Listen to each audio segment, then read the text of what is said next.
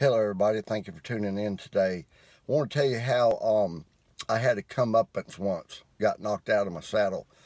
I went to a Bible college years and years ago out west, and went to Bible school for 2 years. Took all kinds of subjects. Never made a B. Just come easy, and I just thought I knew everything. I was in the Word of Faith, name it, claim it. Health and wealth, charismatic, tongue-talking, faith healing movement for years and years and years. And I read the Bible every single day, listened to it on CD by the hours, went to church all the time. Not to say I'm any kind of saint, I'm buck wild heathen, okay?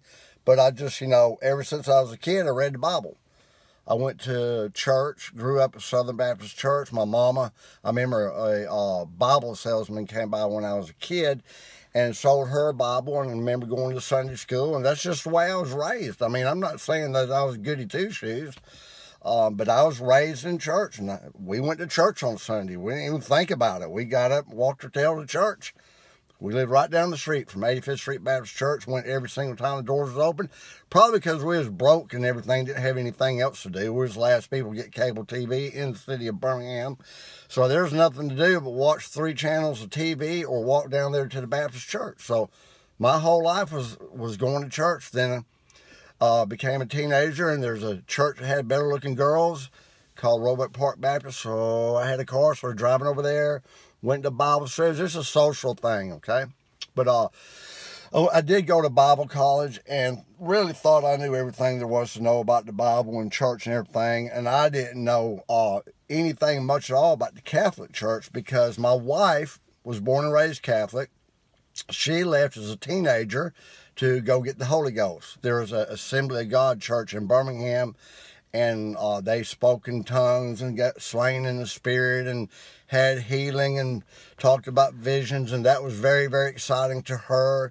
And a lot of her family left the Catholic Church. They started going there, and then we met, and I said, there ain't no way in hell I'm going to be a Catholic, because I thought it was the biggest cult in the world. I really did.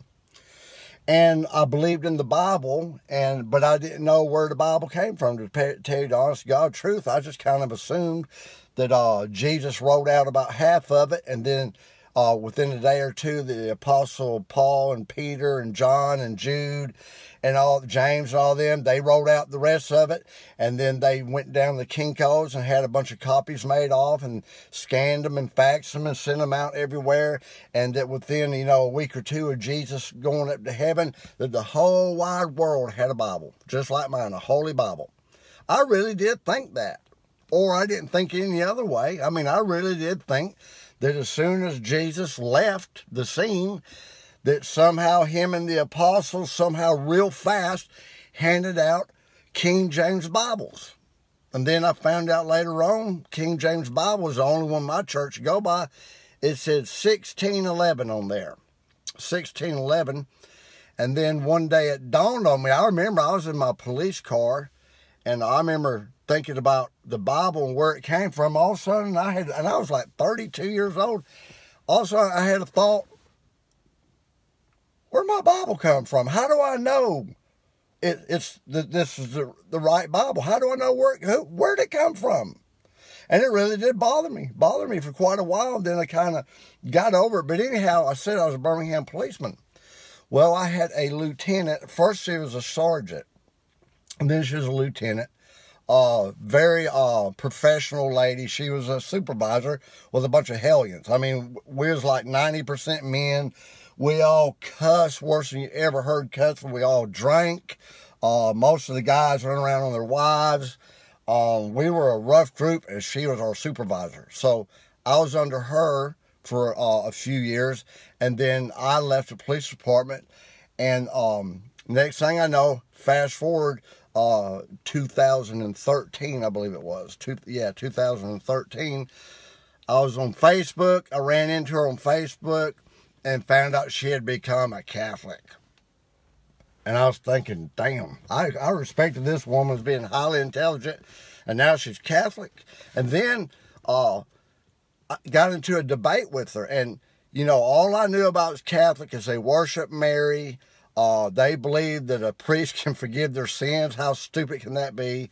They believe that they're eating Jesus and drinking his blood when they do communion, but to be honest with you, I kind of believe that too the whole time. They believed in a pope, and everything the pope says was God's word.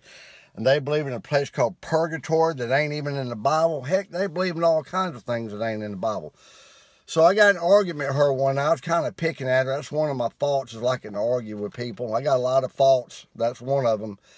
And I remember talking to her. I'm not going to say her name, but I remember saying, "Where's that in the Bible?"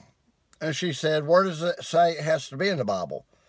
And I said, "Well, Paul said all scripture is inspired by God and blah, blah, blah, blah, blah, blah, blah." She said, when he said that and wrote that, there was no New Testament. What? She said, he's talking about the Old Testament, because when Paul wrote that letter to Timothy, there wasn't no New Testament. There wasn't no King James Bible. There wasn't no Holy Bible. There is a church and an Old Testament. I'd never heard that before. She said, in fact, the Catholic Church was rolling around the world preaching the Word of God with no New Testament for almost 400 years.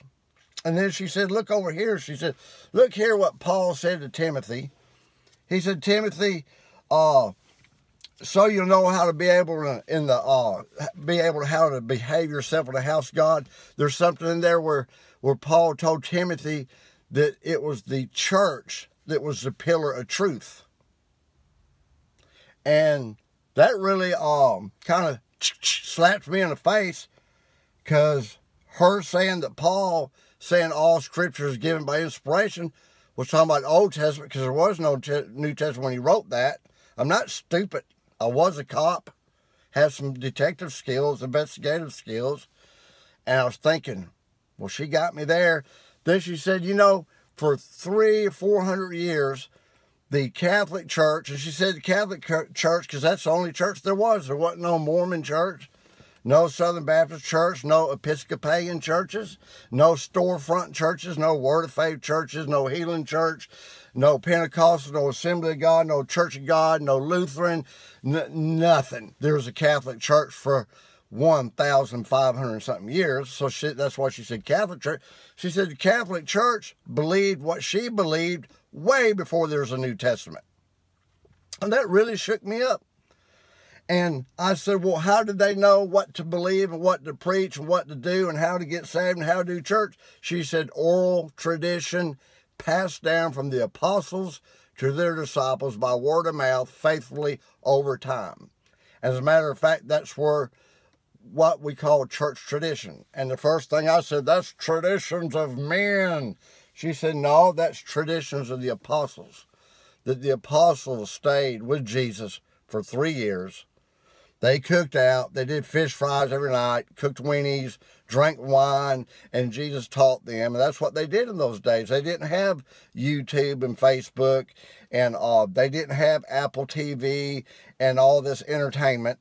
They didn't have movies and football and all that stuff. What they would do in that culture is at night, after they put the dishes away, is they would sit around the campfire and they would teach and tell their history and pass things on.